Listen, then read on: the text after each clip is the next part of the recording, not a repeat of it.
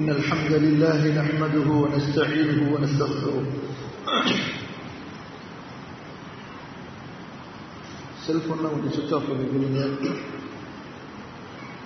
إن الحمد لله نحمده ونستعينه ونستغفره ونعوذ بالله من شرور أنفسنا ومن سيئات أعمالنا من يهده الله فلا مضل له ومن يضلل فلا هادي له أشهد أن لا إله إلا الله وحده لا شريك له وأشهد أن محمدا عبده ورسوله يا أيها الذين آمنوا اتقوا الله حق تقاته ولا تموتن إلا وأنتم مسلمون رب زدني علما رب اشرح لي صدري ويسر لي أمري اللهم علمني ما ينفعني وانفعني بما علمتني. கண்ணியத்திற்கும் மதிப்பிற்கும் மரியாதைக்கும் உரிய தாய்மார்களே, சகோதரிகளே, அல்லாஹ் சுப்ஹானஹு வ தஆலா உங்கள் வருகையை ஏற்று அருள் புரிவானாக. உங்கள் இந்த அமர்விலே அல்லாஹ்வுடைய அருளையும் அன்பையும் உங்களுக்கு வழங்கி நீங்கள் விரும்புவதை விட சிறந்த வாழ்க்கையை இம்மையிலும் உங்களுக்கு கொடுத்து மறுமையிலும் சிறந்த சிறப்பான சொர்க்க வாழ்க்கையை அல்லாஹு தஆலா உங்களுக்கு நசீபாக்க வேண்டும் என்று அல்லாஹ்விடத்திலே துஆ செய்தவனாக ஆரம்பம் செய்கிறேன். அல்லாஹ் சுப்ஹானஹு வ தஆலா நம் அனைவரையும் அல்லாஹ்வுடைய தூதர் ஸல்லல்லாஹு அலைஹி வஸல்லம் அவர்களோடும் அவர்களுடைய தோழர்களோடும் சொர்க்க பூங்காவிலே ஒன்று சேர்ப்பானாக. ஆமீன்.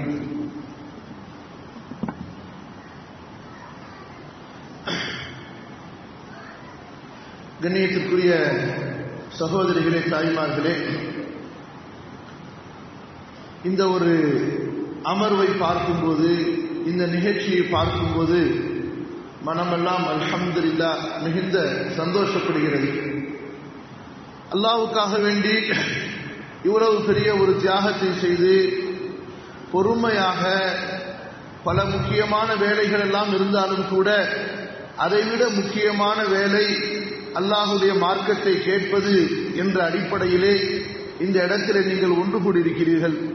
அல்லாஹ் சுப்ஹானஹு வ தஆலா உங்களையும் ரசூலுல்லாஹ் ஸல்லல்லாஹு அலைஹி வஸல்லம் அவர்களுடைய காலத்தில் வாழ்ந்த அந்த நபித்தோழர்களுடைய மனைவிமார்கள், அவர்களுடைய பிள்ளைகள், அவர்களுடைய குடும்பத்தார்கள், அந்த காலத்து பெண்கள் எந்த ஒரு தியாக வாழ்க்கையிலே வாழ்ந்தார்களோ அதே வாழ்க்கையில் அல்லாஹு தஆலா உங்களையும் ஆக்கி அருள்வானாக.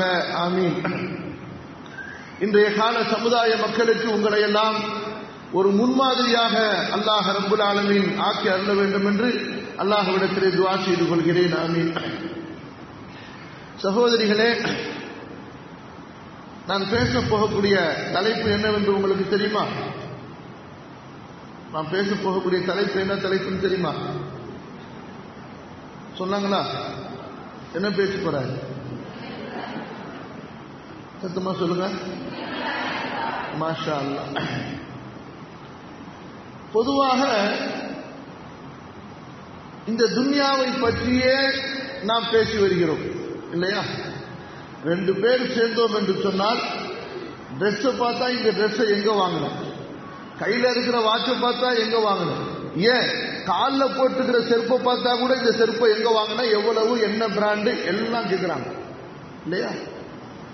மனிதர்கள் பொதுவாக இந்த உலக வாழ்க்கையில் மோகமுடையவர்கள், உலக வாழ்க்கையில் ஆசை உடையவர்கள். எல்லாருக்கும் ஆசை இருக்கு. சகோதரிகளே, நாம் ஆசை வைக்க வேண்டியது இந்த உலகம் அல்ல என்பதை முதலில் தெளிவாக மனதிலே பதிவு வைத்துக் கொள்ளுங்கள். நாம் ஆசை வைக்க வேண்டியது இந்த உலகம் அல்ல.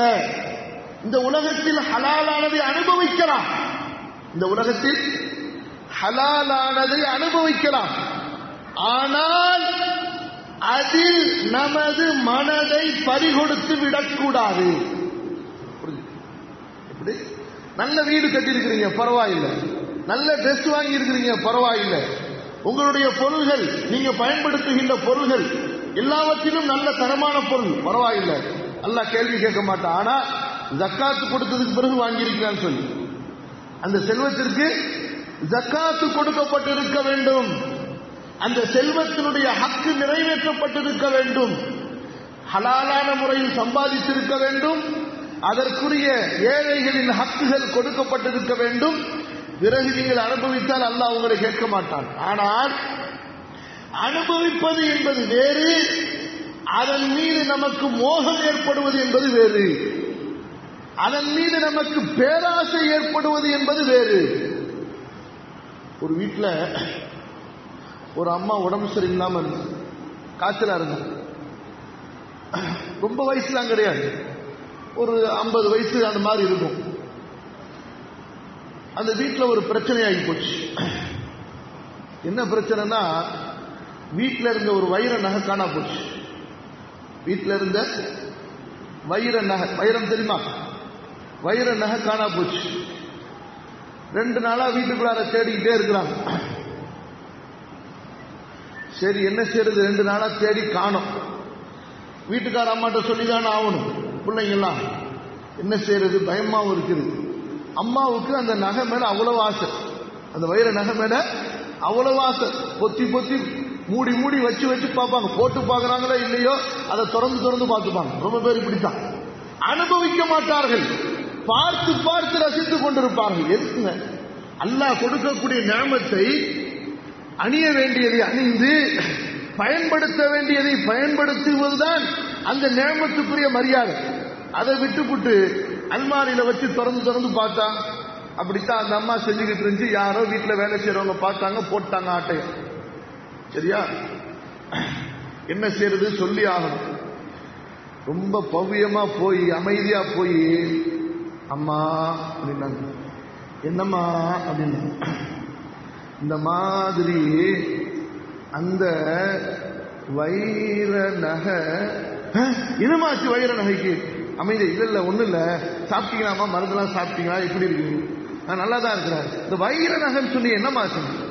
கடைசியில ஒரு வழியா, அம்மா இந்த வைர நகை காணா போச்சுமா அப்படின்னா. காணா போச்சா? முடிஞ்சு, அதோட ரூஹே போயிடுச்சு, அதோட ரூஹே போச்சு, முடிஞ்சு. ஜனாதா அவ்வளவுதான், மையத் அவ்வளவுதான். நோ கலிமா, நோ திக்ர், நோ துஆ, நோ இஸ்திக்பார். வைர நகை காணா போச்சா, முடிஞ்சு, அவ்வளவுதான். லா இலாஹ இல்லல்லாஹ் முஹம்மது ரசூலுல்லாஹ் ஓத வேண்டியதா. பக்கத்தில் இருக்கவங்க அவங்க ஓத முடியாது. சொல்றது விவரமா கேளுங்க. என்ன அர்த்தம், என்னமா அர்த்தம்? அப்ப அந்த துன்யா தான் கல்புக்குள்ளார இருந்துச்சு. யார் இல்ல? அல்லாஹ் இல்லை, மறுமை இல்லை, ஆகிரத் இல்லை, சொர்க்கத்தின் ஆசை இல்லை. அதனாலதான் வைர நகை காணவன முடிஞ்சு போச்சு, அவ்வளவுதான், மௌத்தாயிட்டாங்க. அட, சொர்க்கத்தில் அல்லாஹ் கொடுப்பான், மறுமையில் அல்லாஹ் கொடுப்பான். அதை தாங்கிக் கொள்ளக்கூடிய மன தைரியம் இருந்ததா? இல்லை. சகோதரிகளே, நான் எதற்கு சொல்கிறேன் என்றால், இந்த சொர்க்கத்தை பற்றி பேசுவதை நாம் குறைத்து விட்டோம் அல்லது விட்டு விட்டோம். எனவேதான் இந்த அலங்கரிக்கப்பட்ட இந்த உலக வாழ்க்கையிலே நாம் மனதை பறிகொடுத்திருக்கிறோம். நம்ம முன்னோர்கள் இந்த உலக வாழ்க்கைக்கு எப்படி தெரியுமா உதாரணம் சொல்லுவாங்க, சொல்றேன்னு கோச்சிக்க கூடாது. ஒரு 95 வயசு கிழவி எப்படிமா இருப்பாங்க? நல்ல கிழவி எப்படி இருப்பாங்க? அந்த கிழவிக்கு ஒரு குமரி மாதிரி மேக்கப் போட்டா எப்படி இருக்கும் சொல்லுங்க? அதுதான் துன்யான்னு சொன்னாங்க. இப்படி ஒரு கடுமையான குடுகுடு கிழவின்னு சொல்லுவாங்க தமிழ்ல. அந்த கிழவிக்கு ஒரு குமரி மாதிரி மேக்கப் போட்டா எப்படியோ அதுதான் துன்யா. இந்த துன்யா மேக்கப் பண்ணப்பட்டிருக்கிறது. அல்லாஹ் அப்படித்தான் சொல்கிறான். இன்னா ஜஅல்னா மா அலல் அர்தி ஸீனத்தல் லஹா. அவ்வளவுதான், அலங்காரமாக ஆக்கி இருக்கிறோம். ஸுய்யின லின்னாஸ், மக்களுக்கு அலங்கரிக்கப்பட்டுள்ளது. சகோதரிகளே, இது உண்மையான அலங்காரம் அல்ல, போலியான அலங்காரம், சாயம் வெளுக்கக்கூடியது. சுருக்கமாக சொல்வதென்றால் சாயம் வெளுக்கக்கூடியது. எதை நாம் பார்க்கிறோமோ, எதை நாம் கேட்கிறோமோ எல்லாம் போலியானது, எல்லாம் ஒரு மயக்கம். அல்லாஹ் தஆலா அப்படித்தான் சொல்கிறான். வலா தகுர்ரன்னகுமுல் ஹயாத்துத் துன்யா, உலக வாழ்க்கை உங்களை மயக்கிவிட வேண்டாம். இப்படி சொல்கிறார். உலக வாழ்க்கை உங்களை மயக்கிவிட வேண்டாம், ஏமாற்றிவிட வேண்டாம். அன்பு சகோதரிகளே, அப்ப நாம் ஆசைப்பட வேண்டியது எது தெரியுமா? சொர்க்கம் என்ற ஒரு முடிவில்லா வாழ்க்கையை, இன்பம் நிறைந்த ஒரு வாழ்க்கையை, மனம் மகிழ்ச்சிப்படக்கூடிய ஒரு வாழ்க்கையை அல்லாஹு தஆலா அமைத்து வைத்திருக்கிறார். அந்த வாழ்க்கைக்குத்தான் நாம் தயாரிப்பு செய்வதற்காக இங்கே வந்திருக்கிறோம். அந்த வாழ்க்கையைத்தான் நாம் ஆசைப்பட வேண்டும். அந்த வாழ்க்கையில்தான் நாம் நமது மனதை பறிகொடுக்க வேண்டும். அல்லாஹ் எப்படி சொல்கிறான் தெரியுமா? وَفِي ذَلِكَ فَلْيَتَنَافَسِ الْمُتَنَافِسُونَ. அது ஒண்ணு இல்ல, சைத்தான் அந்த பையனை அப்படியே கொண்டு வரான். நீங்க எல்லாம் அந்த பையனையே பார்க்கணுங்கிறாங்க. என்னை விட்டுவிட்டு அந்த பையன் பின்னாடியே உங்க பார்வை போகணும்னு சொல்லிட்டு அந்த பையனை இப்ப சைத்தான் இயக்கிட்டு இருக்கிறான். அதை பார்க்கிறவங்க எல்லாம் சைத்தான் விளையாட்டை பார்க்கறாங்க. அவ்வளவுதான் மேட்ச். நம்ம இங்க குர்ஆன் ஹதீஸ் சொல்லிக்கிட்டு இருக்கோம், அதெல்லாம் விட்டாச்சு. அவன் பாவம் சின்ன பையன், தெரியாதவன், அவன் பின்னாடி எல்லாம்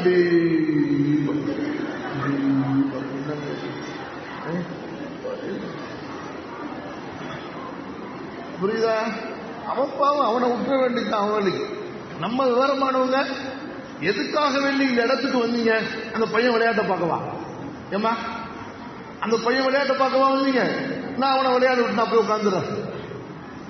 அதுக்கப்புறமா பார்த்துக்கிட்டு முடிச்சோன்னு நான் வந்து பேசுறேன். பாவம் சின்ன புள்ள, விட்டுருங்க.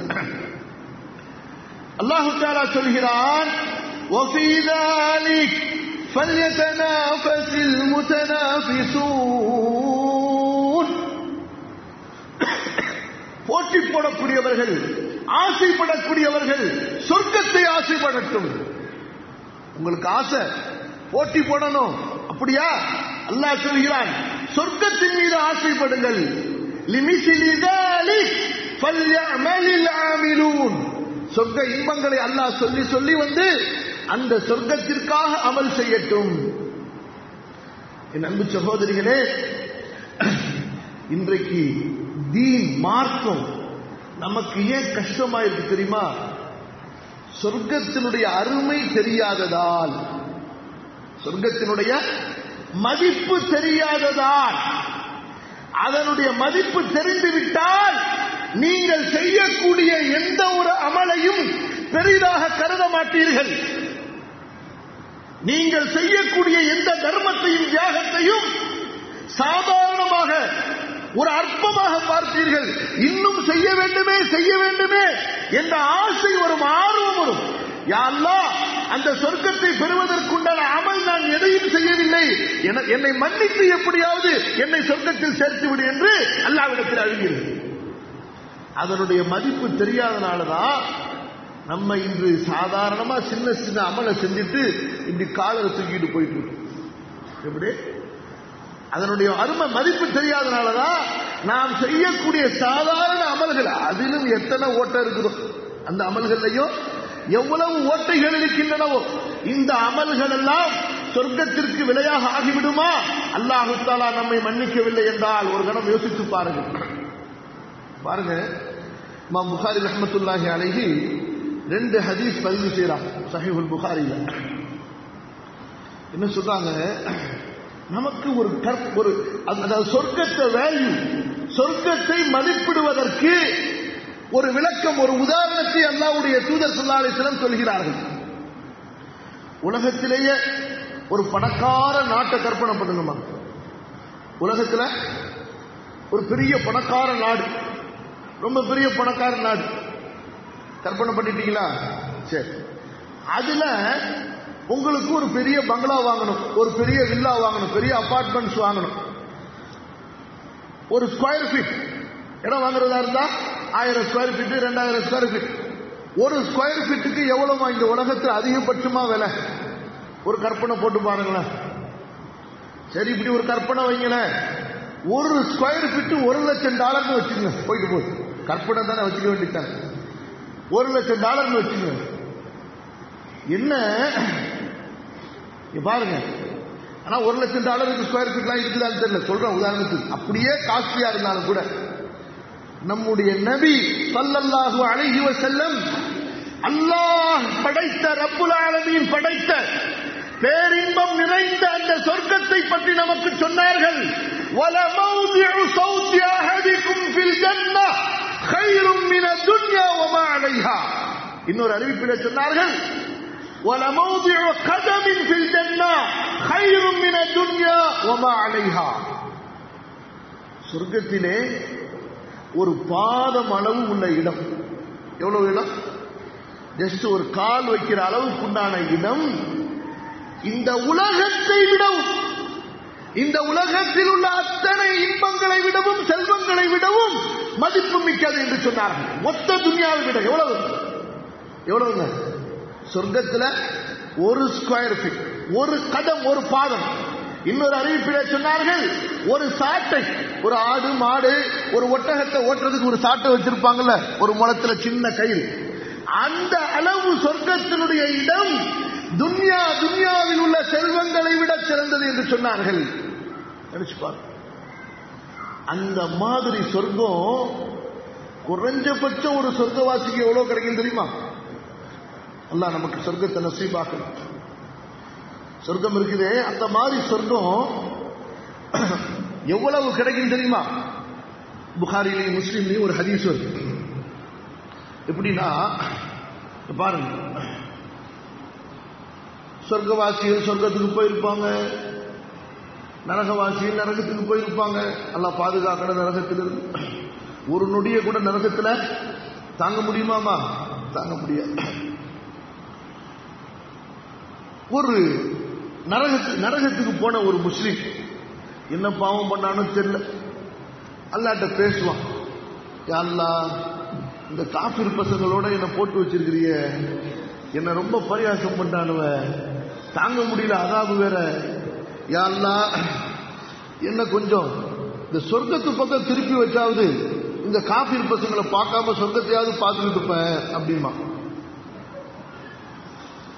அப்ப அல்லாஹ் சொல்லுவான், டேய் நீ இப்படிதான் சொல்லுவ, அப்ப நான் இதை செஞ்சுட்டேன்னா அப்புறம் அடுத்து இன்னொன்னு கேட்ப அப்படின்னா.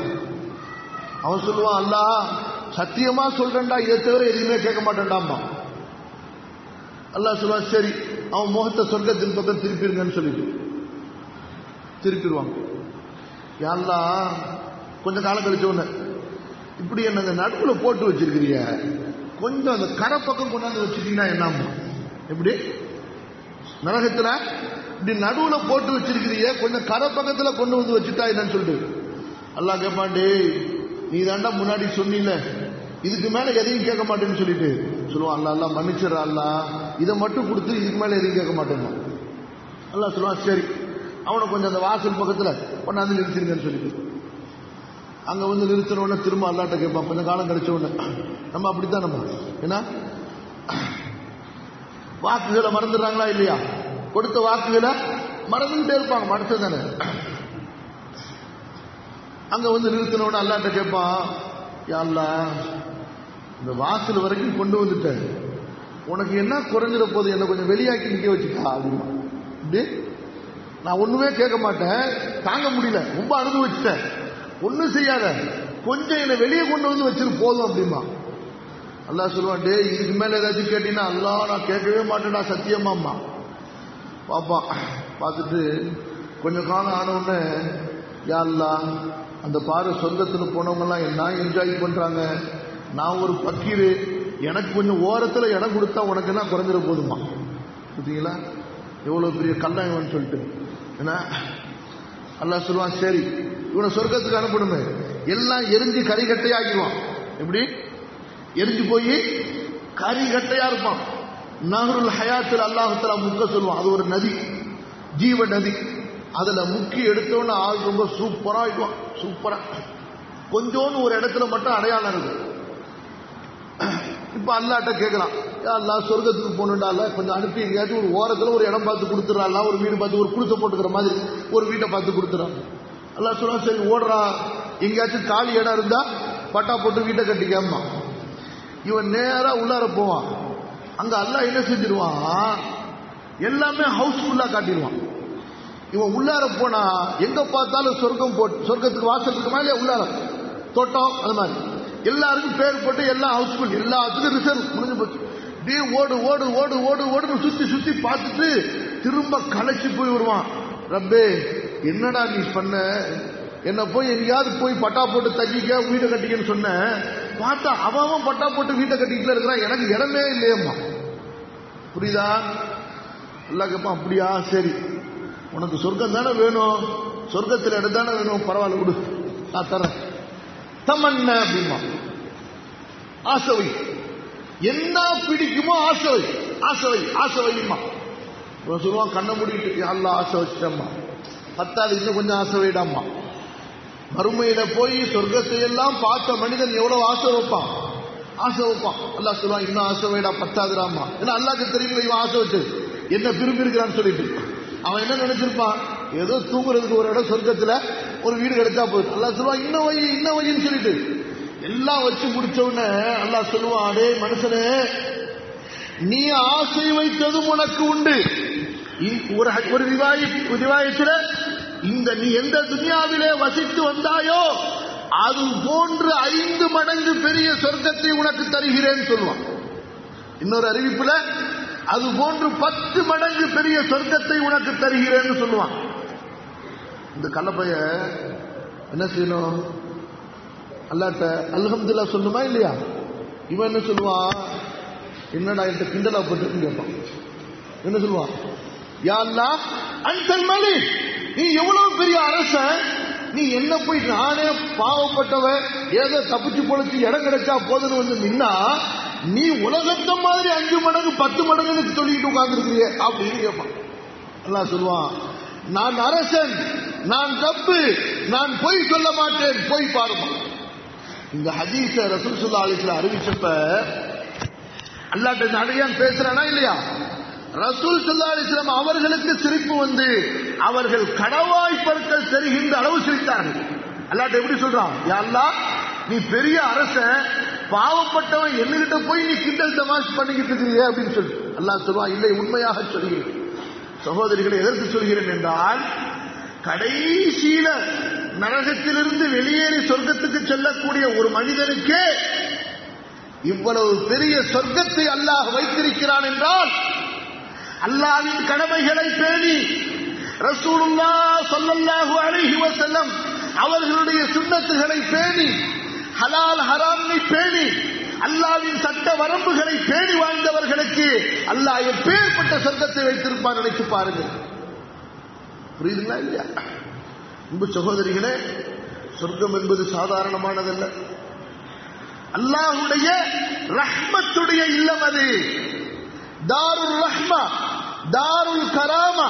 அல்லாஹு தஆலா தன்னுடைய அடியார்களில் தான் விரும்பிய, தன்னை நேசித்த அந்த நல்லவர்களை கண்ணியப்படுத்துவதற்காக அவன் கட்டி வைத்திருக்கக்கூடிய ஒரு விருந்தினர் மாளிகை, கெஸ்ட் ஹவுஸ். சொர்க்கம் என்ன?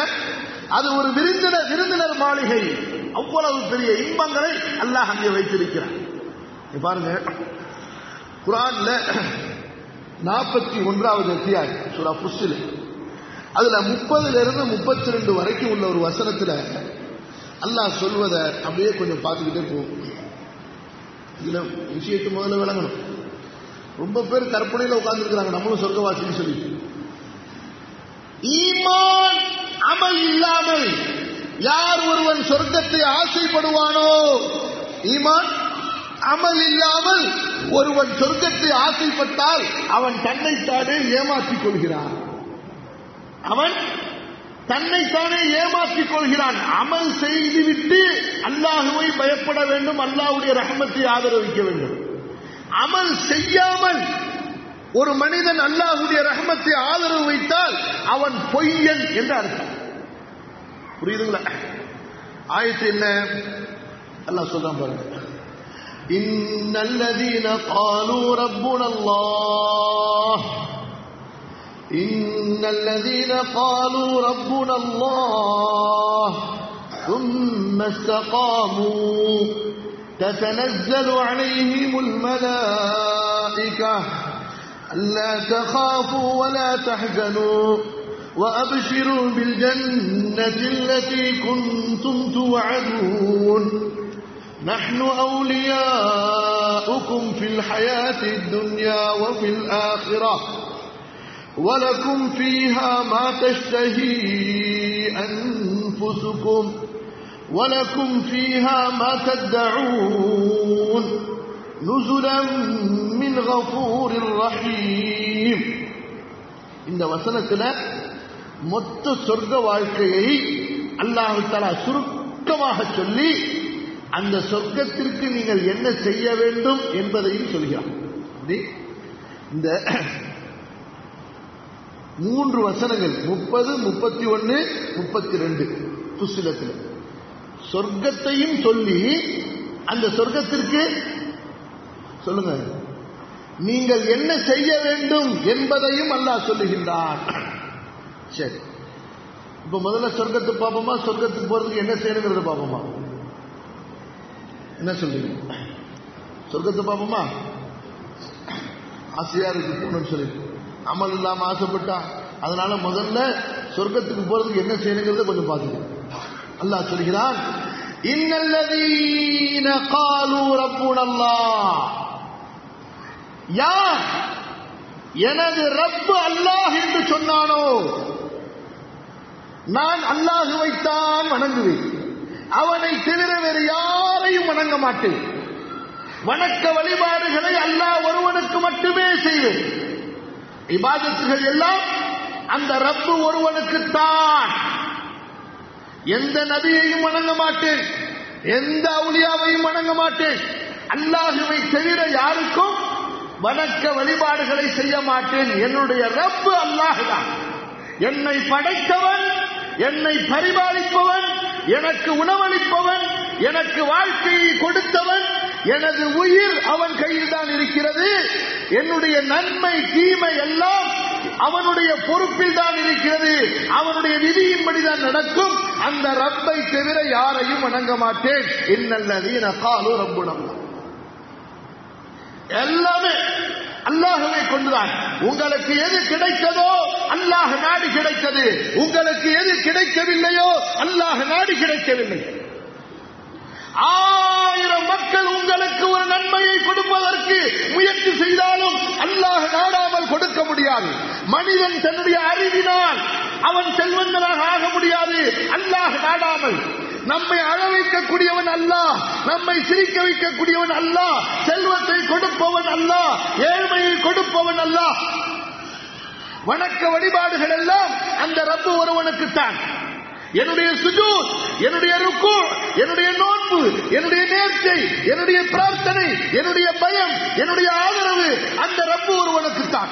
இந்த கல்விலே அந்த ரப்பை தவிர வேறு யாருக்கும் இடம் இல்லை, இருக்க முடியாது. அல்லாஹ் மேல அவ்வளவு பெரிய யக்கீன். இந்த கல்வி ஒரு பேப்பர்னா அது கல்வை பிரிச்சு பார்த்தா அல்லாஹுவை தவிர, அல்லாஹுவின் அன்பை தவிர, அல்லாஹுடைய ஈமானை தவிர எதுவுமே இருக்கக்கூடாது. இருந்தா பெஸ்ட், அது நஜிஸ் மாதிரி. இப்ராஹிம் அலைஹிஸ்ஸலாத்து வஸ்ஸலாம் அல்லாஹ்விடத்துல துஆ கேட்கிறான், யா அல்லாஹ் என்னை நீ அவமானப்படுத்தி விடாதே மறுமையிலே. எந்த மறுமையில்? யௌம லா யன்ஃபஉ மாலும் வலா பனூன், எந்த செல்வமும் யாருக்கும் உதவ முடியாது. வலா பனூன், எந்த பிள்ளைகளும் யாருக்கும் உதவ முடியாது. இல்லா மன் அத்தல்லாஹ் பிகல்பின் சலீம், யார் சலாமத்தான பாதுகாக்கப்பட்ட சுத்தமான உள்ளத்தோடு அங்கே மறுமைக்கு வந்தார்களோ அவர்கள் மட்டும்தான் அல்லாஹ்வுடைய அருளுக்கு, அன்புக்கு, அல்லாஹ்வுடைய பாதுகாப்புக்குரியவர்கள். உள்ள எப்படி இருக்கணும்? எப்படிமா இருக்கணும் உள்ள? இல்லா மன் அத்தல்லாஹ் பிகல்பின் சலீம், ஷிர்க்கை விட்டு நீங்கி இருக்க வேண்டும், இணை வைத்தலின் அத்தனை வகைகளை விட்டு நீங்கி இருக்க வேண்டும், நயவஞ்சகத்தை விட்டு நீங்கி இருக்க வேண்டும், முகஸ்துதியை விட்டு நீங்கி இருக்க வேண்டும், பெருமையை விட்டு நீங்கி இருக்க வேண்டும், அகந்தையை விட்டு நீங்கி இருக்க வேண்டும், பொறாமையை விட்டு நீங்கி இருக்க வேண்டும். அத்தனை விதமான அழுக்குகளை விட்டு உள்ளத்தை சுத்தப்படுத்த வேண்டும். சுத்தப்படுத்தியவர்களுக்குத்தான் சுத்தமான சொர்க்கம். வனப்சி வமா சவ்வாஹா قد أفلح من زكاها وقد خاب من دساها. நஃப்ஸையும் அந்த நஃப்ஸை படைத்தவன் மீதும் சத்தியமாக, யார் இந்த நஃப்ஸை சுத்தப்படுத்தினார்களோ அவர்கள் வெற்றி அடைந்தார்கள், யார் இதை அசுத்தப்படுத்தினார்களோ அவர்கள் நாசமானார்கள். சகோதரிகளே, சாதாரணமான விஷயம் அல்ல. இன்னல்லதீன காலு ரப்புனா அல்லாஹ், அல்லாஹ் சொல்கிறான் சொர்க்கத்திற்கு தகுதியானவர்கள் யார் என்பதற்குரிய விளக்கத்தை அல்லாஹ் சொல்கிறான். இன்னல்லதீன காலு ரப்புனா அல்லாஹ். பிறகு என்ன? ஒரு தடவை சொல்லிவிட்டால், படித்துவிட்டால், ஒரு தடவை புரிந்துவிட்டால் போதுமா? சும்மஸ்தகாமு, அதிலே அவர்கள் நிலையாக நிரந்தரமாக மௌத் வரை இருக்க வேண்டும். இஸ்திகாமா, புரியுதுங்களா? இஸ்திகாமா என்றால் தடுமாறிவிடக் கூடாது. இந்த ஊர்ல இருந்தா ஒரு மாதிரி, வேற ஊருக்கு போனா ஒரு மாதிரி. நேற்று பயான்ல சொல்லி காட்டுறேன். யாராவது நேற்று பயான் கேட்டவங்க இருக்கீங்களா? அல்லது உங்க வீட்டுக்காரங்க யாராவது கேட்டவங்க வந்து உங்களுக்கு சொன்னாங்களா? எப்படின்னா, ஒரு தடவை பிளைட்ல வரும் பொழுது, அந்த நாட்டில இருந்து பிளைட் ஏறும் பொழுது ஒரே புர்காவா இருந்தாங்க, நிறைய புர்கா. அப்புறம் கொஞ்ச நேரத்தில் பிளைட்ல சாமான்லாம் சாப்பாடுலாம் கொடுத்துட்டு லைட் எல்லாம் ஆஃப் பண்ணிட்டாங்க, தூங்க விட்டுட்டாங்க. அப்புறம் கொஞ்ச நேரம் கழிச்சு லைட் எல்லாம் போட்டு டீ கொடுக்க வந்தாங்க. பார்த்தா புர்காவே காணோம். பார்த்தா நான் பயந்து போயிட்டேன். என்னடா, எங்கேயாவது நம்ம தூங்கிட்டு இருக்கும்போது பிளைட் மேகத்தில் நின்று இருக்கிற ஆளெல்லாம் இறக்கிட்டு புதுசா ஆள் யாராவது ஏறிட்டாங்களான்னு சொல்லிட்டு, இப்படி என்ன வந்தவங்கலாம் உட்கார்ந்தவங்கலாம் எப்படி இருந்தாங்க? ஆரம்பத்தில் இப்படிமா இருந்தாங்க. எல்லாம் ஹிஜாப் எல்லாம் போட்டு, நோஸ் பேஸ் எல்லாம் போட்டு பக்காவா கிளீனா. கொஞ்ச நேரம் கழிச்சு பார்த்தா, தூங்கி எந்திரிச்சு பார்த்தா ஒண்ணுமான எல்லாம் பேண்ட் ஷர்ட்ல இருக்கு, எல்லாம் ஒன்னு ஒரு மாதிரி ட்ரெஸ்ல இருக்கு. என்ன அர்த்தம்?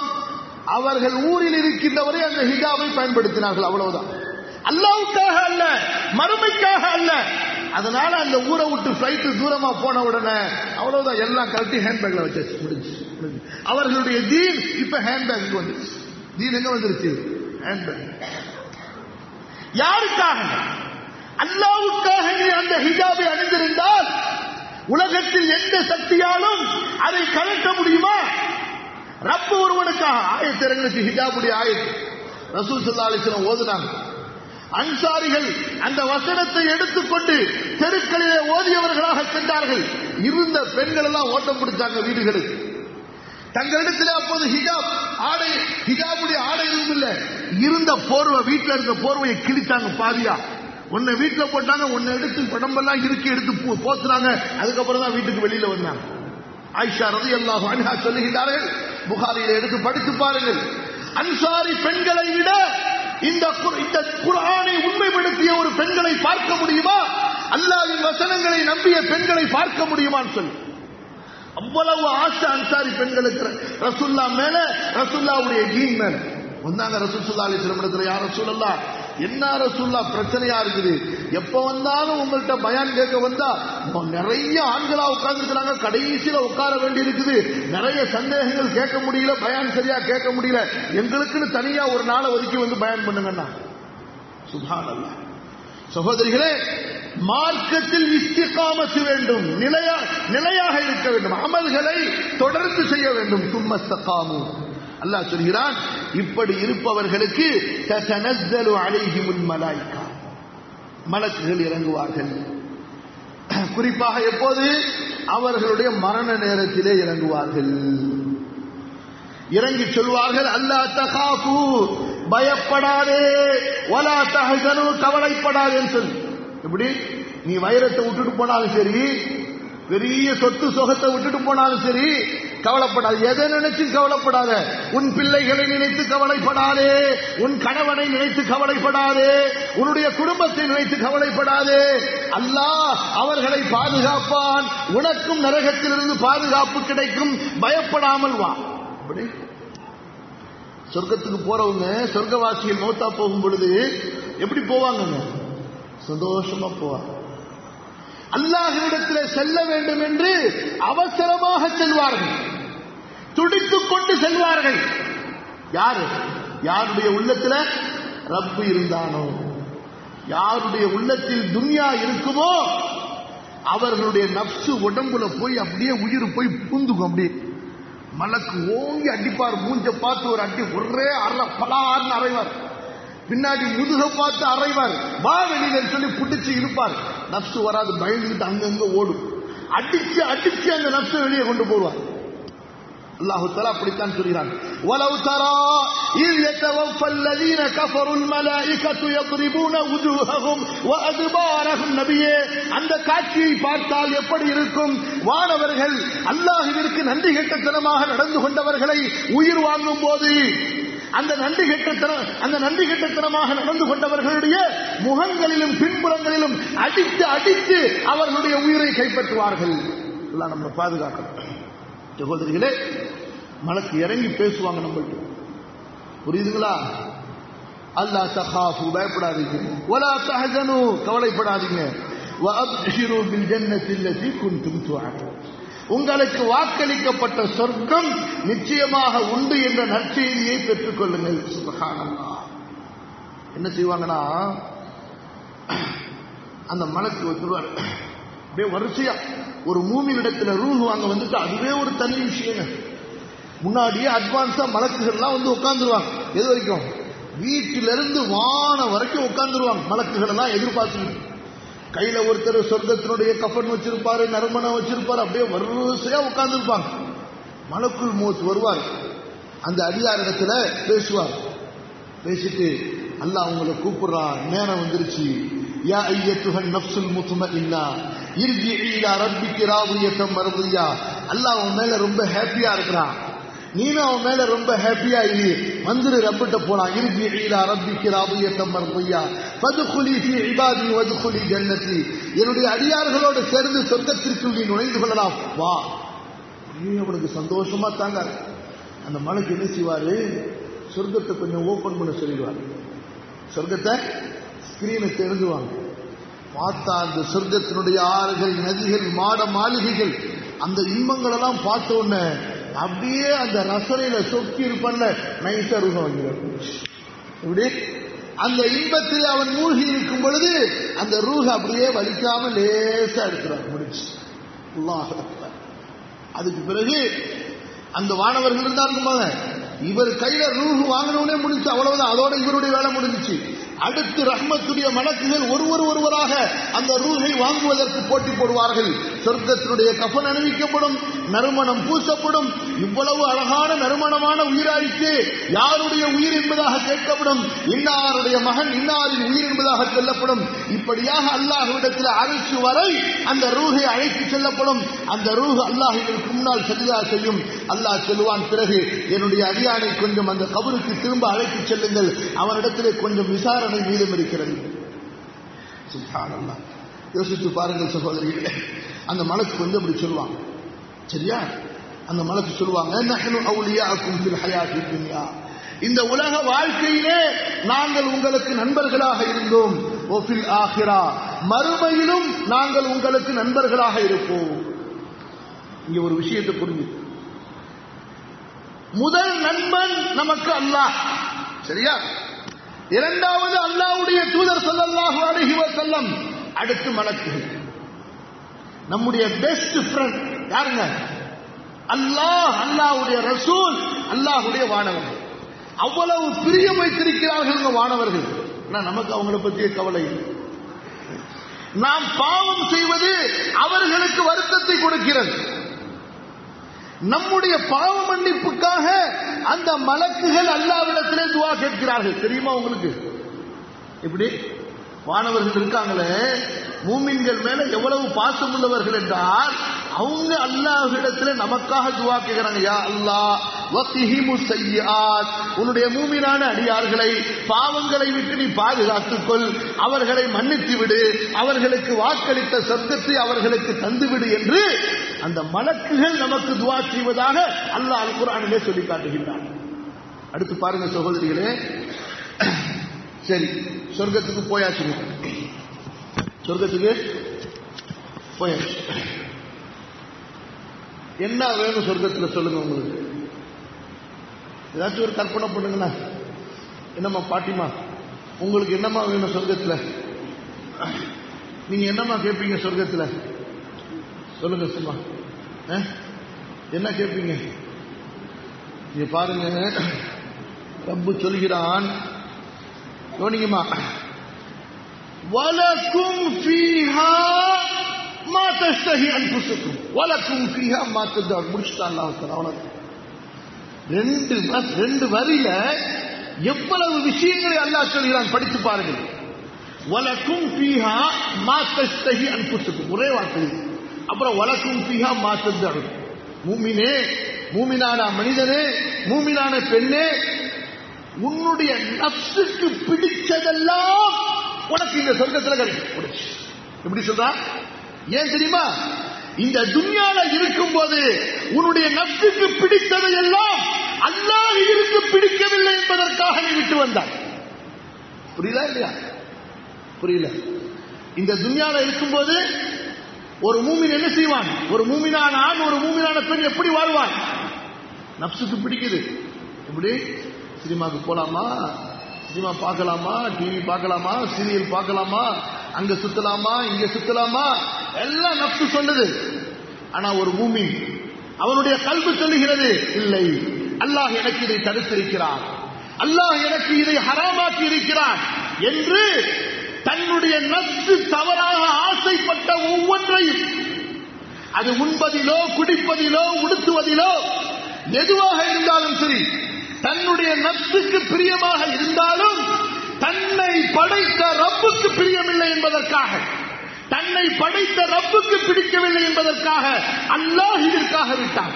அப்ப அந்த ரப்பு என்ன செய்யலாம் பாருங்க ஆகிரத்துல, மூமினே வா, வலக்கும் ஃபீஹா மா தஷ்தஹி அன்ஃபுசுக்கும், உன்னுடைய நஃப்ஸுக்கு பிடிச்சதெல்லாம் இங்கே சொர்க்கத்திலே உனக்கு உண்டு. வலக்கும் ஃபீஹா மா ததஉன், நீ என்ன என்ன என்னிடத்திலே வேண்டுவாயோ கேட்பாயோ எல்லாம் உனக்கு உண்டு. நுஸுலம் மின் கஃபூரிர் ரஹீம், மகா மன்னிப்பாளன், மகா கருணையாளனாகிய அல்லாஹ்வின் புறத்திலிருந்து இதுவெல்லாம் உனக்கு விருந்தாக கொடுக்கப்பட்டுக் கொண்டே இருக்கும். சுப்ஹானல்லாஹ். யோசிச்சு பார் சகோதரிகளே, இததான் அல்லாஹு தஆலா குர்ஆனுடைய மற்ற பல வசனங்களிலும், அல்லாஹ்வுடைய தூதர் ஸல்லல்லாஹு அலைஹி வஸல்லம் ஆயிரக்கணக்கான ஹதீஸுகளிலும் அந்த சொர்க்கத்தின் வர்ணனைகளை நமக்கு சொல்லி இருக்கிறார்கள். புரியுதுங்களா? சொர்க்கத்தினுடைய மொத்த கான்செப்ட், அதனுடைய மொத்த வர்ணனை, சிறப்புகள் அங்கே என்ன அல்லாஹ் சொல்லிட்டான். உங்களுடைய நஃப்ஸுக்கு என்ன பிடிக்குமோ எல்லாமே உண்டுங்க. நீங்க என்ன கேட்பீங்களோ எல்லாமே உண்டு. புரியுதா? இன்னொரு ஹதீஸ் பாருங்க, நஃப்ஸுக்கு பிடிக்கும்னு சொல்றோமா இல்லையா? கொஞ்சம் விவரமானவங்கள்ட்ட கேட்டா விவரமா சொல்லுவாங்க என்ன பிடிக்கும்னு சொல்லிட்டு, விவரம் இல்லாதவங்கள்ட்ட கேட்டா பச்சை புள்ளிகிட்ட கேட்ட மாதிரி எனக்கு ஒரு குச்சி முட்டாய் கொடுங்கன்னு சொல்லிடுவாங்க. சரியா? பாருங்க, இந்த துன்யால எல்லாருக்குமே ஆசை என்னன்னு சொன்னா, வயசே ஆகக்கூடாது. என்னம்மா? அதுல குறிப்பா சகோதரிகளை பத்தி சொல்லுவாங்க, வயசை கேட்டா சொல்லவே மாட்டாங்கன்னு சொல்லிட்டு. எல்லாருக்கும் ஆசை குமரனா இருக்கணும், குமரியா இருக்கணும், வயசே ஆகக்கூடாதுன்னு சொல்லிட்டு. அதனாலதான் மேக்கப். என்ன நான் சொல்றது உண்டு, ஏங்க இப்படி சுண்ணாம்பு செவுத்துல பட்டி பார்த்து பெயிண்ட் அடிச்ச மாதிரி அடிச்சுட்டு வரீங்கன்னு சொல்லிட்டு. பொம்பளைங்க தான் அடிச்சாங்கன்னு சொன்னா இந்த காலத்துல ஆம்பளைங்களும் அடிக்க ஆரம்பிச்சுட்டாங்க. வெக்கமா இல்ல? அல்லாஹ் எந்த நிறத்தில் உங்களை படைத்தானோ அதை கொண்டு அல்லாஹ்வுக்கு சந்தோஷப்படுங்க. புரியுதா இல்லையா? யாருக்கு நம்ம கையிலயா இருக்குது? வெள்ளையா பிறக்கிறது, கருப்பா பிறக்கிறது, நெட்டையா பிறக்கிறது, குட்டையா பிறக்கிறது யார் கையில இருக்கு? அல்லாஹ்வுடைய கையில இருக்கிறது. இன்னொரு விஷயம், கணவனுக்காக அலங்கரித்துக் கொள்ளலாம் என்பது வேறு. புரியுதா இல்லையா? ஆனா கல்யாணத்துக்கு போகும்போது அலங்கரிச்சுட்டு போறது அதான் பிரச்சனை. இங்க கணவனுக்காக அலங்கரிப்பவர்கள் குறைந்து விட்டார்கள், கல்யாணத்துக்காக அலங்கரிப்பவர்கள் அதிகமாகி விட்டார்கள். கல்யாணம்னா தான் கல்யாணத்துக்கு இல்ல, ஊரா விட்டு கல்யாணத்துக்கு. இவங்க மணமகளாக ஆக போகிறார்கள் என்றால் கண்டிப்பா அலங்கரிச்சுட்டு தான் போகணும். யார் வீட்டு கல்யாணமோ தெரியல, இருக்கிற நகையெல்லாம் கழுத்துல போட்டு கழுத்து இப்படி தொங்கிக்கிட்டே போகுது. என்ன கழுத்துல அவ்வளவு நகை. புரியுதா இல்லையா? விஷயத்துக்கு வாங்க. அல்லாஹ் என்ன சொல்கிறான் பாருங்க, உனக்கு பிடிச்சதெல்லாம் அங்க இருக்கு. நம்முடைய நஃப்ஸுக்கு பிடிச்சதுல முதல்ல என்னன்னு சொன்னா, வயசே ஆகக்கூடாது. இந்த நரமுடி வெளியில வந்துட்டா வா பயத்தை பார்க்கணும் வச்சுச்சோ நரைச்சி போச்சு என்ன பிரச்சனை மௌத்தா வந்துருச்சு என்ன அதை பார்த்து அப்படி பயம். சரியா? அப்புறம் என்ன பயம், கொஞ்சம் வயசாகிட்டே இருக்கும் பொழுது யாராவது வீட்டில் பொத்துன்னு மௌத்தா போயிட்டாங்கன்னா உடனே வீட்டுக்கு பயம் வந்து நம்ம அடுத்து கோயிலுக்கு போகும்போது சொல்லி அடுத்து நம்ம டிக்கெட் நம்மளை தான் மலை குடும்பத்தை வந்து கூட்டிகிட்டு போவாரோ அவ்வளோதான் நம்ம டிக்கெட் தானே, அப்படி ஒரு பயம், மௌத்து பயம். அப்புறம் என்ன, வயசு ஆக ஆக கொஞ்சம் நோய் நொடிக்கு தானா அதுவும் வர ஆரம்பிச்சு இல்லையாமா? சொல்லுங்க. என்னதான் நீங்க கெட்டிக்காரத்தனமா உங்களுடைய ஹெல்த்தை பாதுகாத்தாலும் சரி, கண்டிப்பா நோய் வந்தே தீருமா. ஏதோ கொஞ்சம் சமாளிச்சுக்கலாம், இல்ல முடியுமா? நோய் வந்தே ஆகும். அப்புறம் இன்னொரு பிரச்சனை இருக்கு. நான் 3 பிரச்சனை சொல்லிருக்கேன், சொல்லுங்க பார்க்கலாம். எல்லாருக்கும் குமரியா இருக்கணும்னு ஆசைவா, ஆனா இருக்க முடியுமா? முடியாது. எல்லாருக்கும் மௌத்தே ஆகக்கூடாதுன்னு ஆசை, ஆனா இருக்க முடியுமா? இருக்க முடியும். அப்புறம் 3வது, நோயே வரக்கூடாதுன்னு சொல்லிட்டு ஆசை இருக்க முடியுமா? அதுவும் முடியாது. 4வது ஒரு ஆசை இருக்கு, எப்போதுமே சந்தோஷமா இருக்கணும்னு ஆசை, ஆனா அது கனவுல மட்டும்தான் முடியும். எப்போதுமே சந்தோஷமா இருக்கணும்னு ஆசை, ஆனா கனவுல மட்டும்தான் அது முடியுது. இங்க ரொம்ப பேருக்கு கவலையில தூக்கமே வர மாட்டேங்குது. ஏன்னா இந்த துன்யால கவலை கவலை கவலை. இன்னொரு விஷயத்தை சொல்றேன் பாருங்க, ரொம்ப பேரு தன்னுடைய சொந்த செலவுல தன்னுடைய சொந்த சந்தோஷத்தை வித்துட்டாங்க. தன்னுடைய சொந்த செலவுல தன்னுடைய சொந்த சந்தோஷத்தை இங்கிருந்து பிளைட் பிடிச்சு போய் கப்பல் பிடிச்சு போய் கொண்டு போய் வெளிநாட்டு விட்டு வந்தான். அல்லாஹ் தஆலா நமக்கு ஒரு சந்தோஷமான வாழ்க்கையை கொடுத்துருக்க இடையில இந்த விஷயத்தை சொல்லிக்கிறாங்க. எளிமையா வாழுங்க. எப்படி? Simple life. எளிமையா வாழுங்க. எல்லாரிடத்திலும் இனிமையாக பழகுங்கள். சந்தோஷமா வாழலாமா? எப்படி? யாரை பார்த்தாலும் என்னடா ஏன் ஆச்சு, யாரை பார்த்தாலும் சண்டைக்காரன் மாதிரி, எதுக்கெடுத்தாலும் சண்டை, எதுக்கெடுத்தாலும் பிரச்சனை. எதுக்கு லைஃப்ல? மறந்து விடுங்கள், மன்னித்து விடுங்கள். ரசூல் ஸல்லல்லாஹு அலைஹி வஸல்லம் சொல்றாங்க, இன்முகத்தோடு உனது சகோதரனை பார், உனது சகோதரியை இன்முகத்தோடு பார், சிரித்துக் கொண்டு பார். அது ஒரு சதத்தான் சொன்னாங்க. ரொம்ப பேர் சிரிக்கிறத தொலைச்சு ரொம்ப காலமாச்சு. இப்படி சிரிக்கிறத தொலைச்சு ரொம்ப காலமாச்சு. புள்ள அம்மாவை பார்த்தாலும் இப்படி பார்க்கறான், அம்மா புள்ளைய பார்த்தாலும் இப்படி, புருஷன் பொண்டாட்டியை பார்த்தாலும் இப்படி, பொண்டாட்டி புருஷனை பார்த்தாலும் இப்படி, என்னமோ எப்போதுமே வீடு மவுத்து விடு மாதிரி இருக்கு. இப்படி எதுக்குங்க வாழ்க்கை? ஒன்று இனிமையாக பழகுவது, இரண்டாவது என்ன? எளிமையாக வாழ்வது.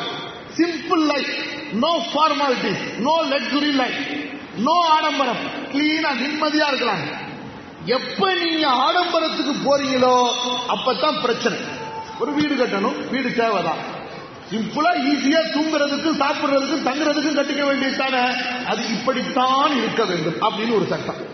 அங்கே சோஃபா, இங்கே என்னத்தை பார்த்துட்டு நேரம் வச்சா, அங்கே சோஃபா, இங்கே அல்மாரி, இங்கே அப்படி, இங்கே இப்படி, அங்க அப்படி அப்படின்னு பார்த்து ஒரு பட்ஜெட்டை போட்டு அவ்வளவுதான் முடிஞ்சு.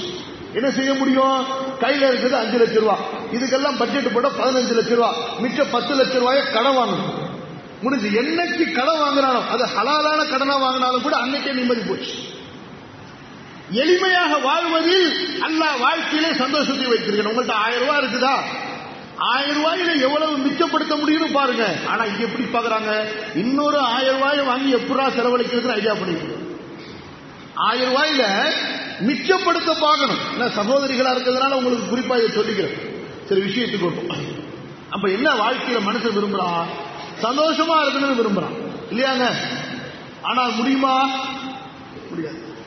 வாழ்க்கையிலே ஒன்று இருக்குது, அல்லாஹ்வா கொடுக்கிற கவலை ஒன்று இருக்கிறது. புரியுதுங்களா? அது இப்ப கம்மியா தான் இருக்குது. இவனா விலைக்கு வாங்கிக்கிற கவலை தான் அதிகமா இருக்கு.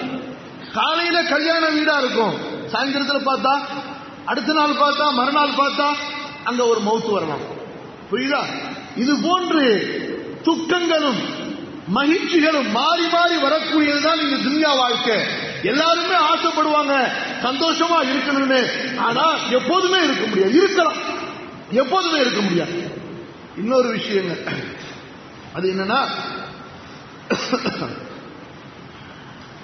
துன்யால நேமத்து குறையவே கூடாதுன்னு சொல்லிட்டு எல்லாரும் விரும்புவாங்க இல்லையாமா? அதனாலதான் ரொம்ப பேர் செலவே பண்றது. இப்படி சொக்கா பையில காசு வச்சிருக்கீங்களா, சுருக்கு பையில, அந்த காலத்துல சுருக்கு பையில வச்சாங்க, இந்த காலத்துல எடுத்து கொடுக்கறதுக்கு வர மாட்டேங்குது. கை தார்ல கை வச்சு ஒட்டிக்கிற மாதிரி தார் இருக்கு பார்த்தீங்களா, தார்ல கை வச்சா ஈஸியா எடுத்துட முடியுமா? அந்த மாதிரி ஏழைய பார்த்தா இங்க உங்களை சொல்லல, மாஷால்லா நீங்க எல்லாம் பெரிய அவுளியாக்கள், என்ன பொதுவா சொல்றேன் நான்,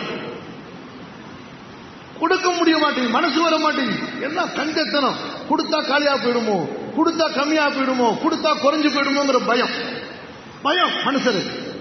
இந்த துன்யாவுடைய செல்வம் சம்பாதிச்சிருவான், ஆனா குறையுதேன்னு கவலைப்பட்டு இருப்பான். புரியுதாமா? இப்படி 5 விதமான கவலைகள் எங்க இருக்குமா? 5 விதமான கவலைகள் எங்க இருக்கு? துன்யால இருக்கு. ஒரு கவலை என்ன? வயசு போகுதுங்கிற கவலை. இன்னொரு கவலை என்ன? மௌத்தாவியுமோ அப்படிங்கிற கவலை. இன்னொரு கவலை என்ன? நோய் நொடி வருதுங்கிற கவலை. இன்னொரு கவலை என்ன? அதான் கவலைய சந்தோஷமே, சந்தோஷம் மாறிக்கிட்டு துக்கமாயிடுதே, கவலையாயிடுதுன்னு சொல்லிட்டு. இன்னொரு கவலை என்ன? இருக்கிற காசு பணம் நேமத்து குறையுதேன்னு சொல்லிட்டு. சுப்ஹானல்லாஹ். அந்த சொர்க்கத்துக்கு நீங்க போகும்போது அல்லாஹு தஆலா சொர்க்கவாசிகிட்ட சொல்லுவான், சொர்க்கவாசிகளே கொஞ்சம் நில்லுங்க அப்படின்னு சொல்லிட்டு சொர்க்கவாசிகள் நிற்பாங்க. அல்லாஹ் சொல்லுவான், என் அன்பிற்குரிய சொர்க்கவாசிகளே, யா அஹ்லல் ஜன்னா, பாருங்க நீங்க இப்ப சொர்க்கத்துக்கு போறீங்கல்ல, பயப்படாதீங்க. இன்னலக்கும் அன் தஷிப்பு வலா தஹரமு, இங்க உங்களுக்கு வாலிபம் தான், வயோதிகமே கிடையாது. சுப்ஹானல்லாஹ், முடிச்சு. எப்படி சொர்க்கத்துல உங்களுக்கு எல்லாம் குமரிகளாம கவலையப்படாதீங்க. இன்ன அன்ஷஅனாஹுன்ன இன்ஷாஅன் ஃபஜஅல்னாஹுன்ன அப்காரா உருபன் அத்ராபா, எல்லாரையும் அந்த வயசுக்கு அல்லாஹ் கொண்டு வந்துரும். சுப்ஹானல்லாஹ், முடிஞ்சா? சந்தோஷமா இருக்கா இல்லையா? சந்தோஷப்படுங்கம்மா, அல்ஹம்துலில்லாஹ். அடுத்து என்ன அல்லாஹ் சொல்றான்? மூமினே, இன்னலக்கும் அன் தஹ்யௌ ஃபலா தமூது, மூமினே உனக்கு நிரந்தரமான வாழ்க்கை மௌத்தே கிடையாது சொல்லி. சுப்ஹானல்லாஹ். மேலும் அல்லாஹ் சொல்வான், வ இன்னலக்கும் அன் தஸ்ஹு வலா தஸ்திமு, மூமினே உனக்கு இங்க ஆரோக்கியமான வாழ்க்கை, நோயே கிடையாது. என்ன வேணாலும் மட்டன் சாப்பிடு, சிக்கன் சாப்பிடு, தந்தூரி சாப்பிடு, பிரியாணி சாப்பிடு, என்ன வேணாலும் அடிச்சு நொறுக்கு. No BP, no sugar, no cholesterol, no tension, எதுவுமே பிரச்சனை கிடையாது. என்ன கேஸ்ட்ரிக் ஆகுமே, செமிக்குமா, எதுவுமே பிரச்சனை கிடையாது.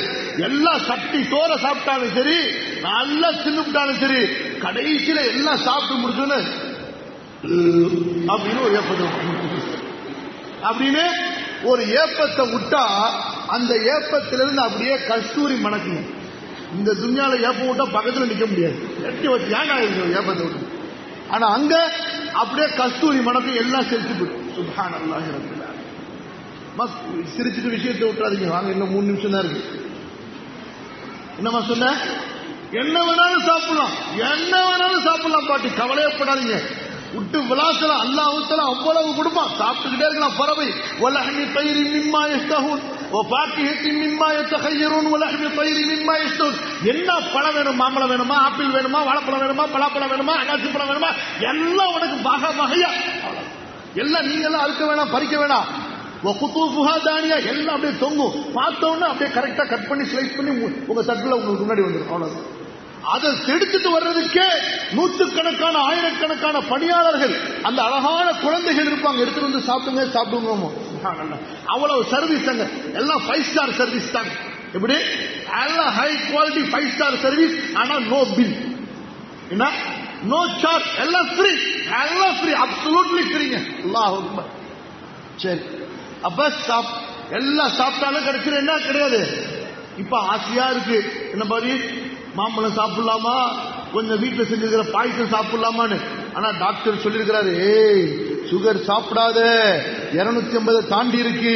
அப்படியே பார்த்தோன்னே பயம் வந்துருது, வானாங்க வானாங்க. அங்க அப்படிலாம் கிடையாது, எல்லாம் அன்லிமிட்டட், என்ன வேணாலும் சாப்பிட்டுக்க, முடிஞ்சு போச்சு. நோய் இல்லாத வாழ்க்கை முடிஞ்சுச்சா? வேற என்ன இருக்குன்னா அடுத்து என்ன இருக்கு? 3 முடிஞ்சா 4வது அல்லாஹ் சொல்றான், ஏய் மூமினே வஇன்னலக்கும் அன் தன்அமு ஃபலா தபஅசு. உனக்கு இந்த சொர்க்கத்தில் நேமத்து அதிகமாகிக் கொண்டே இருக்கும். உனக்கு இந்த சொர்க்கத்தில் உனக்கு சந்தோஷம் தான், நேமத்து அதிகமாகிட்டே இருக்கும். உன் நேமத்து குறையாதும் அல்லாஹ் தஆலா. எப்படி சொர்க்கத்தில் எப்படின்னு சொன்னா, அங்க போயிட்டா அப்படியே நேமத்து அடுத்து டெவலப் ஆகிட்டே இருக்கும், குறைய மாட்டீங்க, அந்த ஸ்டேஜ்ல இருக்க மாட்டீங்க. அவ்வளவு நேமத்துகள் அதிகமாகிக் கொண்டே இருக்கும். அல்லாஹ் அப்படிப்பட்ட ஒரு சொர்க்கத்தை வச்சிருக்கான். அடுத்து அல்லாஹ் சொல்வான், வஇன்னலக்கும் அன் தஃப்ரஹு வலா தஹஸனு. அங்கே உங்களுக்கு எப்போதும் சந்தோஷம் தான், கவலையே கிடையாது. சுப்ஹானல்லாஹ். இந்த அஞ்சே எவ்வளவு பெருசுங்க. என்னமா அஞ்சு? என்ன? மௌத் இல்லாத வாழ்க்கை, நோய் இல்லாத வாழ்க்கை, வயோதிகம் இல்லாத வாழ்க்கை, கவலை இல்லாத வாழ்க்கை, நேமத்துகள் குறையாத வாழ்க்கை. இந்த வாழ்க்கையில சொர்க்கவாசி சந்தோஷமா இருக்கும் பொழுது அல்லாஹ் கூப்பிடுவான், டேய் வாடான்னு சொல்லிட்டு. இவனுக்கு கொஞ்சம் இடையில பயம் வருவது, என்ன திடீர்னு அல்லாஹ் கூப்பிடுறான்னு சொல்லி. அல்லாஹ் கேட்பான், ஆர் யூ ஹாப்பி அப்படிமா, எல்லாம் சந்தோஷமா இருக்கியான்னு கேட்பான். பாருங்க அல்லாஹ் ரப்புல் ஆலமீனுடைய சர்வீஸ் பாருங்க. ரஹ்மான் எவ்வளவு பெரிய ரஹ்மான். முடிஞ்சு அவர் வந்து சீட்டு கொடுக்கறது. என்னாச்சு? யாரெல்லாம் ரொம்ப ஹாப்பியா இருக்குன்னு சொல்லுவான். எப்படி ரொம்ப ஹாப்பியா? யாரெல்லாம் எப்படா நான் ஹாப்பி இல்லாம இருக்கிறது? நரகத்திலிருந்து பாதுகாத்து என்ன கொண்டாந்து சொர்க்கத்துல கொடுத்து இந்த பக்கீருக்கு ராஜ வாழ்க்கை கொடுத்த மாதிரி அப்படின்னு சொல்லிட்டு அல்லாஹ் சொல்லுவான், டேய் நான் இன்னொரு சந்தோஷம் வச்சிருக்கிறேன். என்ன செய்வான்? நான் இன்னொரு சந்தோஷம் வச்சிருக்கேன். முஸ்லீம் முடிய அறிவித்து அல்லாஹ்ட்ட கேட்பான், அல்லாஹ் அப்படியா இன்னொரு சந்தோஷம் இருக்கா என்னன்னு கேட்பான். அல்லாஹ் சொல்லுவான், I am happy with you. நான் அல்யௌம ஹலல்து அலைக்கும் ரிதாயி, எனது பொருத்தத்தை உன் மீது இறக்கி விட்டேன், இனிமே நான் கோவமே பட மாட்டேன்மா. அவ்வளவுதான். அல்லாஹ்வுடைய அந்த பொருத்தம் கிடைச்சவன எல்லாத்தையும் மறந்துடுவான். அந்த பொருத்தம் அவ்வளவு பெருசா வருவானும் மினல்லாஹி அக்பர். அல்லாஹ்வுடைய பொருத்தம் அவ்வளவு பெருசு. அப்புறம் கொஞ்ச நேரம் கழிச்சு அல்லாஹ் கூப்பிடுவான், இன்னும் ஹாப்பியா இருக்கே, என்ன வேணுமான்னு சொல்லிட்டு, யா அல்லாஹ். அல்லாஹ் சொல்லுவான், பார்த்துட்டு என் முகத்தை அப்படிமா. சுப்ஹான் அல்லாஹ். எந்த ரப்பை பார்க்காமல் வணங்கி கொண்டிருந்தோமோ அந்த ரப்புடைய திருமுகத்தை செழிப்பான முகங்கள் அந்த ரஹ்மானின் திருமுகத்தை பார்க்கும். அல்லாஹ்வுடைய தூதர் ஸல்லல்லாஹு அலைஹி வஸல்லம் சொன்னார்கள், எந்த நெருக்கடியும் இல்லாமல் உங்களது ரப்பை சொர்க்கத்தில் நீங்கள் பார்ப்பீர்கள். ஆகவே அன்பிற்குரிய சகோதரிகளே, அந்த சொர்க்கத்துக்காக இந்த துன்யால நம்ம கொஞ்சம் கஷ்டப்படணும், அமல் செய்யணும், கட்டுப்பாடா இருக்கணும், அல்லாஹ்வுடைய தீனை படிக்கணும், படித்த தீன்படி அமல் செய்யணும். அல்லாஹ் சுப்ஹானஹு வ தஆலா எனக்கும் உங்களுக்கும் அல்லாஹ்வுடைய தீனை கற்பதற்கும் கற்றபடி வாழ்க்கையை அமைத்துக் கொள்வதற்கும் அல்லாஹ்வுடைய பொருத்தமும் அல்லாஹ்வுடைய மகிழ்ச்சியும் மிக்க சொர்க்க வாழ்க்கையை அடைவதற்கும் அல்லாஹு தஆலா எனக்கும் உங்களுக்கும் உதவி செய்வானாக. அஸ்தக்ஃபிருல்லாஹல் அஸீம் லி வ லக்கும் ஃபஸ்தக்ஃபிரூஹு இன்னஹு ஹுவல் கஃபூருர் ரஹீம்.